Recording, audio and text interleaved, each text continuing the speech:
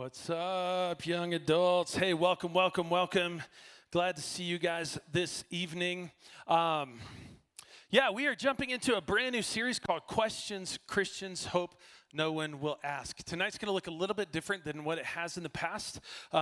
Typically, we'll do a couple of songs, and then we'll jump into a message, and then we'll close with a couple of songs. Tonight, the way that's going to look is we just went through 3 songs. I'm going to do a topic intro, and then we're going to jump into small groups. So I just want to invite you guys to be a part of that. We want you to have a voice here in the discussion for the topics that we're jumping into and the things that we're talking about. So that being said, let me just jump into this really quickly because we've got a lot of material to go through. Also, tonight we're going to get in the weeds. So I hope you brought your weed whackers with you. We're going to get into some technical stuff, and hopefully it's not too deep, but it's important stuff for us to think through and talk about. So we're jumping into the series called Questions Christians Hope No One Will Ask.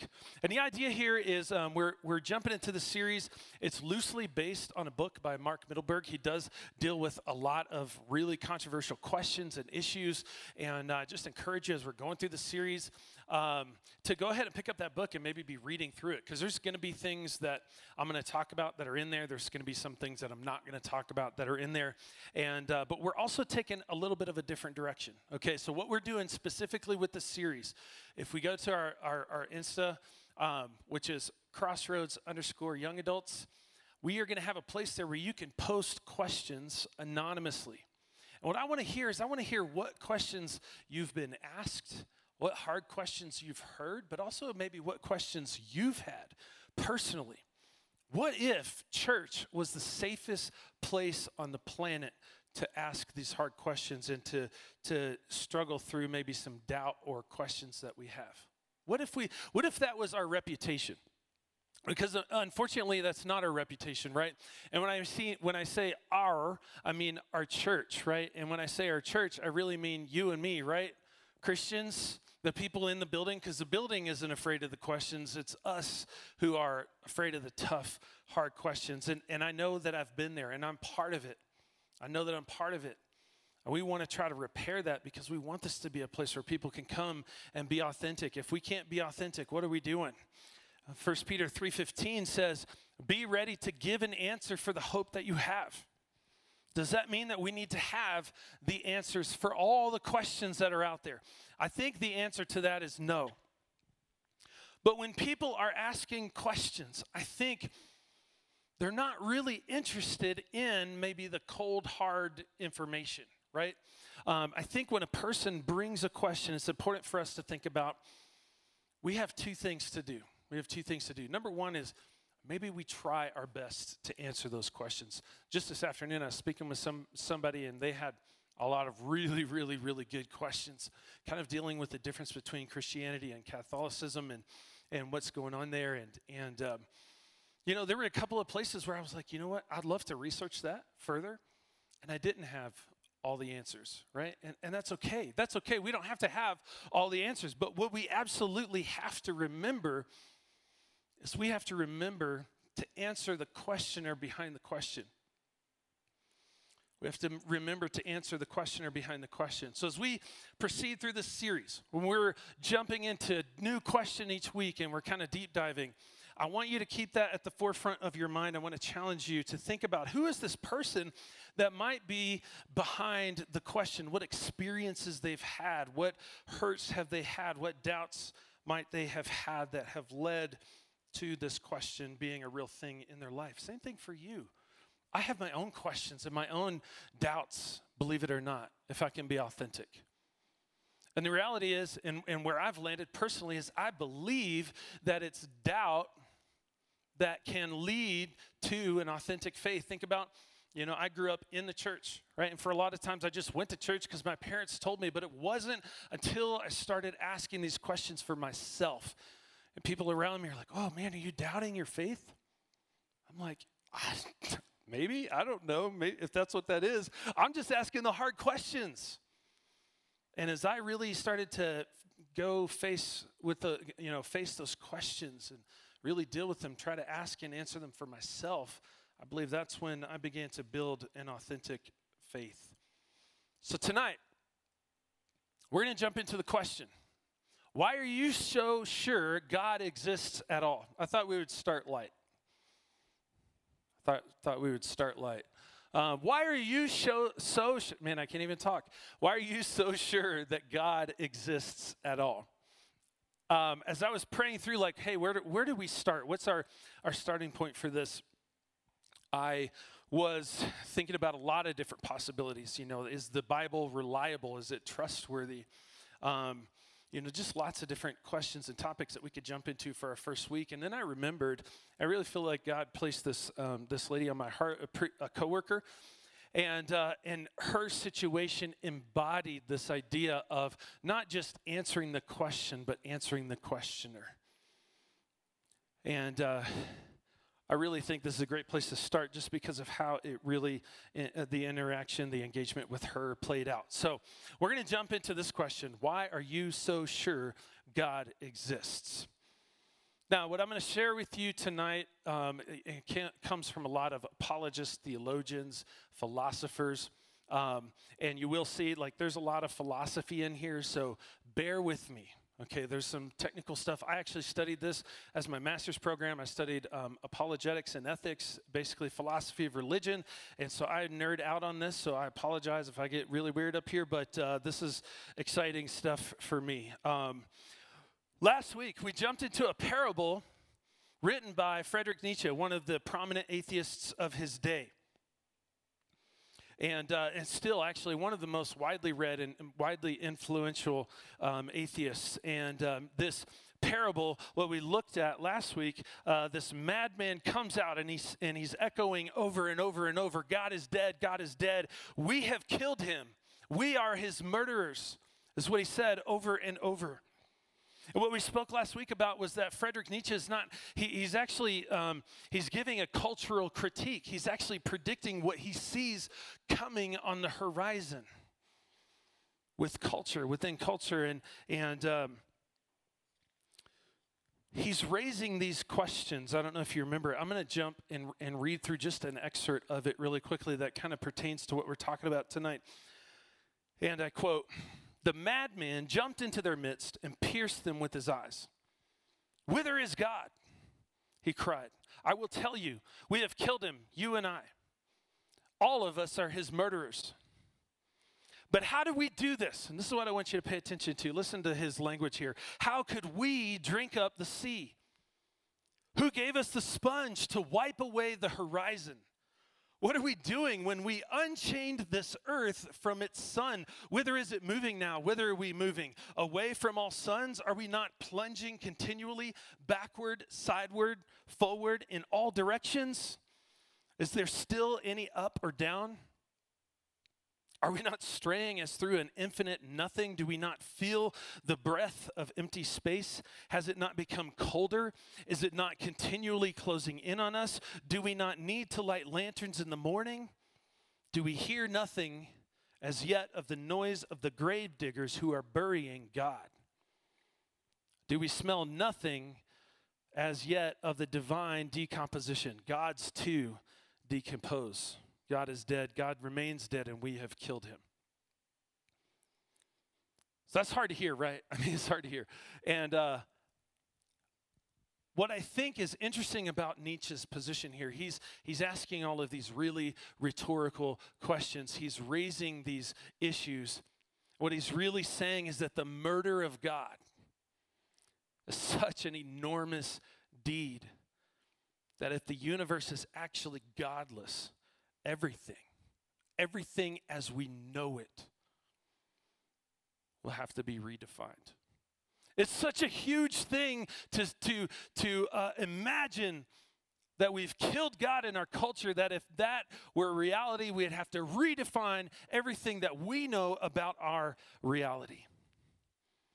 And if we take Nietzsche's inquiry, his platform, and we raise the same investigation, we can begin to see some of the intense philosophical issues that arise as we look at the possibility of a godless universe. And I would submit to you, as we weigh these problematic issues, And we're going to talk it out. So what I want to submit to you is that an atheistic worldview is unlivable. It's unthinkable, and it's unlivable at its core. So we're going to look at a few problems. I'm going to try to go through this as quickly as we can. First and foremost, a godless universe has an intense problem with morality, with defining morality. How do you arrive at a moral law if you don't have a moral lawgiver? Maybe you've heard this before. How do you tell the difference between good and evil, right and wrong, moral and immoral? Now follow me here, and I just want to pose, if you were to ask a question, how can God exist if there's so much evil in the world? And we might even jump into that question in a future week. But in this question, it presupposes if there's evil, that there must also be good, right? If there's evil, there must also be good. And when you say there's such a thing as good and evil, are you not also assuming a moral law between which we can differentiate good and evil? How can we tell the difference between the two unless we have a measure by which to tell the difference? Bertrand Russell, a very popular, another influential atheist, wrote this. He wrote this to the Observer. I do not know how to deal with the issue of morality. It haunts me. We're talking about a universal moral law. How can we tell the difference between right and wrong, good and evil, if there's no place to ground that basis for decision? Now, C.S. Lewis wrote on this too. He said that we kind of live every single day as if a moral law actually exists. And the example that he gives in Mere Christianity is he says, we live like this when we interact with other people. So we get on a train and we're just approaching our seat and we're getting ready to sit down and somebody jumps in before us and we get all offended. Like they've broken some kind of moral code. Or we're driving down the road and somebody cuts us off and we're so upset, we're screaming at our windshield because somebody has crossed this moral boundary, this unspoken, livable, assumed moral boundary, moral code. And to go further, if you espouse the existence of a moral law, would that not also entail a moral lawgiver? I believe that this can be a little bit of a leap, right? And we can talk this out. Does this make sense? Maybe in your group as you guys get together, does this make sense? Can we make this jump from a moral law to a moral lawgiver? And I'll tell you the challenge for the atheist. For the atheist, the challenge is how do we ground our moral law? You see, and this is the problem that they run into, is they want to say that, yes, there is a universal moral law. Why? Because we know that some things are just right and some things are just wrong. We just know them. We know that. David Hume said it's a feeling that is innate, that emerges within us when we are in a moral situation. Kant said we arrive at it through reason and through logic. But both of them said it's innate, it is in us. And atheists struggle because this is a naturally transcendent thing to say, where do we ground this in a naturalistic framework, a closed framework? Richard Dawkins, prominent evolutionary biologist, also an atheist, he said, he gave us a solution. He says, hey, look, at the end of the day, maybe we just should reject this idea that anything is good or evil in the first place. Maybe we should just say that good and evil don't even exist. Here's what he said. The universe that we observe has precisely the properties we should expect if there is, at the bottom, no design, no purpose, no evil, no good.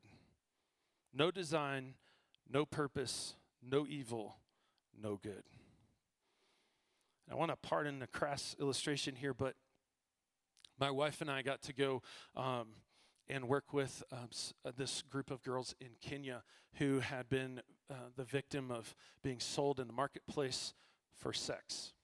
And as we got over there, and we had anticipated this trip for a long time. We were really excited to get to work with them and love on them and just show them that they are daughters of the King. We got there, and we're hugging them, and they're just running up, and we got to meet these two girls that were sisters. And one of the girls had a prosthetic, and we found out later on that she was set on fire for resisting being sold. And her sister, when we met her, she had across her thigh a place where you could see where she had been tied up, actually, outside of their home. And men would come by from the neighborhood, and they would have their way with her, and she was tied up for so long that her muscle atrophied, and all you could see was what was left there, the skin and the bone, and it was just heartbreaking to see. And what I ask you this evening, Richard Dawkins, is that not evil? Can we not agree that that is evil? And as soon as we posit, yes, I don't care what culture you're from, I don't care what your contextual background, we can agree that this is evil. I think from there we go very quickly to a moral lawgiver, because that's how we know it's evil. It's written on our hearts. So the moral solution in a godless universe is to deny that good and evil even exist. It's a real problem for them. It is an ongoing debate. You can look it up.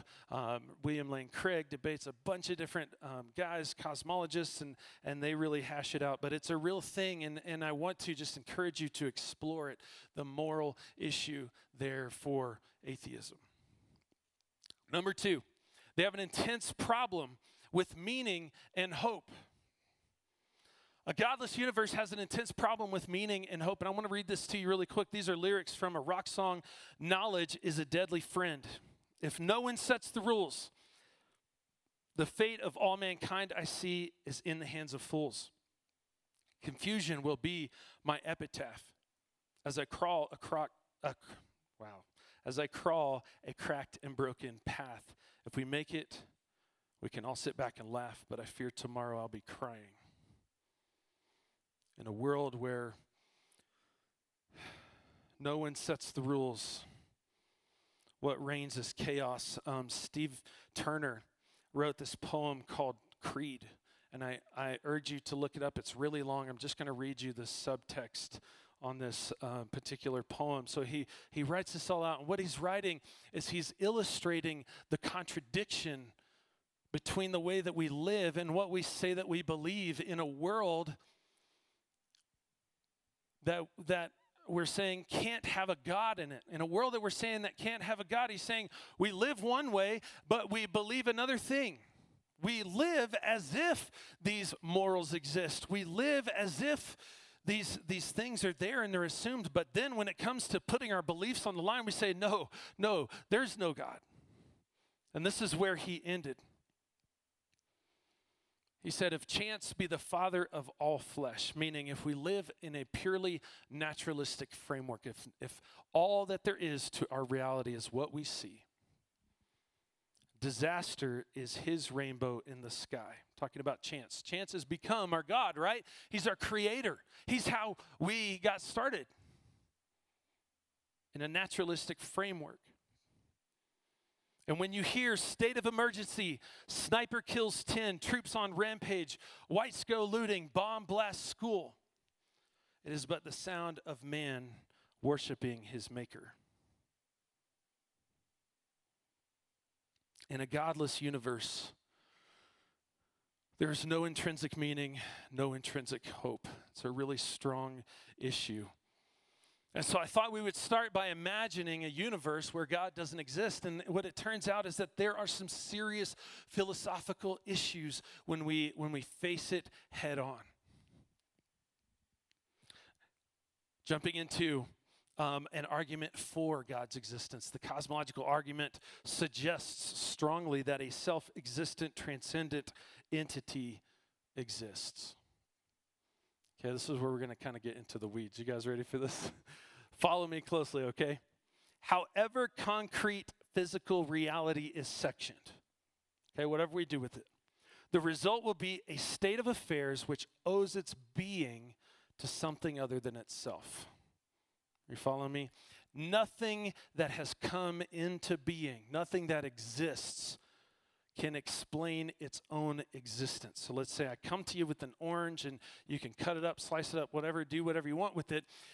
If I have only the orange, it can't explain its existence. Okay, step 2, that very physical state, no matter how inclusive, has a necessary condition. That these conditions had to be fully developed before it could come into existence. So number 1, no existing thing can explain its own existence. And number 2, there had to be a cause. Something caused it to exist. Now this is true for the orange, right? But when we go all the way back and we trace back a series of causes and we look at the orange tree might be able to explain the cause of the orange, but it can't explain its own existence. The reality is that you can backtrack as far as you want, and nothing in this universe that has come into existence is self-existent, or it explains its own existence. Very important. This is important because when we go back and we go to the beginning of the universe, we have to ask, the universe exists, and therefore can we not say that the universe must have a cause? Something has caused it to come into existence. Something has caused it to be. And all of these things that exist have come somewhere from some self-existent thing, entity, which is not physical. A seminary student sat down for a doctoral exam, and one of the questions was, God is perfect, explain. Who's in college here? Raise your hand. Okay, yeah, so you guys know. Anybody use the Blue Book before? Y'all know the Blue Books? Yeah, terrible, right? So these are the essay questions, right? And they're tough because, you could really screw up. And what I tended to do was just ramble on and on and on because I was really just throwing down fluff, and my prof totally knew it. But this guy, question was, God is perfect, explain. And he wrote one sentence. He is the only entity in existence where the reason for whose existence is in himself. That's it. That's it. The unmoved mover. The beginning. The one that started it all. Because he exists outside of time and space, and he has it come into being in the way that physical reality has. He can be that reason that our universe exists. Psalm 8, 3-4 says, when I consider your heavens, the work of your fingers, the moon and the stars which you have set into place, what is mankind that you are mindful of them? I love that. I love that. God created the heavens and the earth, and he put the stars in the sky, and yet he is mindful of us. I think that says so much about the character and the heart of our God. So just moving forward just a little bit, the argument from design. The argument from design. We see a world, a universe that is so finely tuned that if we look at the world that has been finely tuned, we see certain characteristics. We see minds, we see bodies, we see relationships. We see these things. We see order, actually. We see lots and lots and lots of order. And what C.S. Lewis argued vehemently in Mere Christianity is that if we look at it, the conclusion that we can confidently come to is that behind all of creation had to have been a personal mind. Had to have been a personal mind. So we're just going to recap really quick because I know that was a lot. In a godless universe, we've got two major problems. Actually, there's a bunch more, but we only had time for two. No objective morality and no meaning and no hope. Two big issues. In a universe that we can observe, that we live in, the cosmological state of affairs that strongly suggests an unmoved mover, a beginning, a transcendent being that's outside of time and space that started it.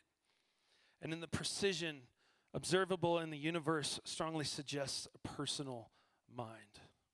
For me, as I was really struggling with these questions, these were really important. And I hope as you're here this evening, if you are a committed believer, Christ follower, I hope that you have that thing, right? That thing, and maybe you can talk about it in your group that is, man, this is the reason I know that God exists. Maybe it's a miracle that he performed in your life. Maybe it was a personal experience. And when you go back to that, when things get really hard, you think about it and you say, okay, that's why I know my God is real. So getting back to that challenge to keep the questioner in mind, this coworker of mine, I remember walking into my place of work and getting to meet her, and everybody knew me at work as being, they called me the priest, but actually I was just in Bible school, so whatever. But as I got to meet her and I got to know her, she told me really quickly, she said, by the way, I don't believe God exists, and that's just where I'm at. You can't convince me otherwise, and I just really sensed there was a lot of pain behind that. So one day, she asked me, she said, how are you so sure that God is out there, that he's there? I could have sat down. I could have given her the philosophical jargon. I could have maybe made a really compelling argument. But what I found out by getting to know her is that this young lady suffered the pain of a teenage pregnancy when she was 16 in a really conservative Christian community, and they just shamed her. They just shamed her. In fact, they shamed her so bad, they kicked her out of the church. Her parents kicked her out of the house. She's 16, homeless, and pregnant. And she lost her baby.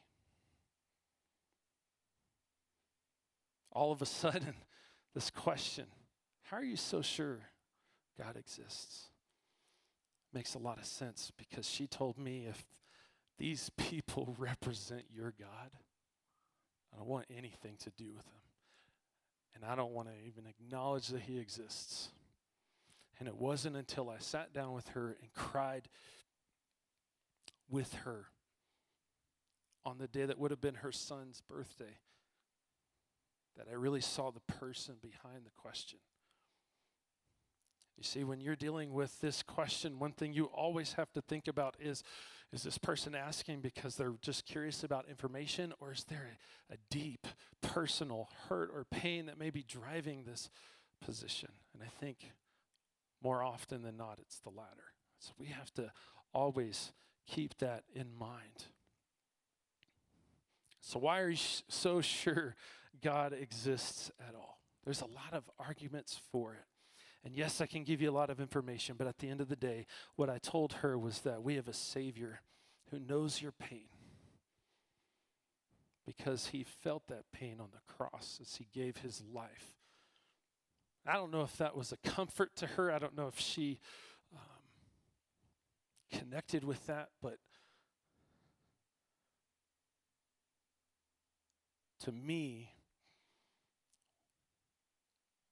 to acknowledge that we have a personal God, a personal Savior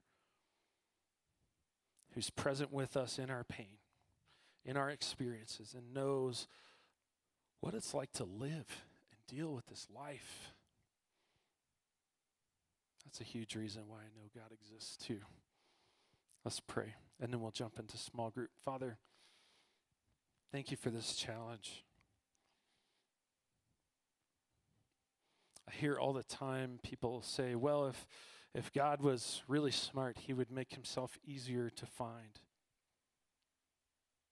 And I don't know that that's true. I mean, yeah, we're thinking about it in our own logic. Yeah, that would make sense. But God, I believe and I trust that you know. Father, if you just made yourself obvious, we wouldn't have to have faith. We wouldn't have to believe that you're there. So God, I just pray that you would help us to really lean into this conversation. Help us to really ask these hard questions. Maybe this is a question we've asked personally and struggled with personally. And God, I pray that as we jump into these small groups, that we would just hear each other. Father, that we would engage with each other and that we would practice some humility and some safety as we engage with each other. Help us to know you more. Help us to be able to express what we believe and why we believe it. In Jesus' name, amen.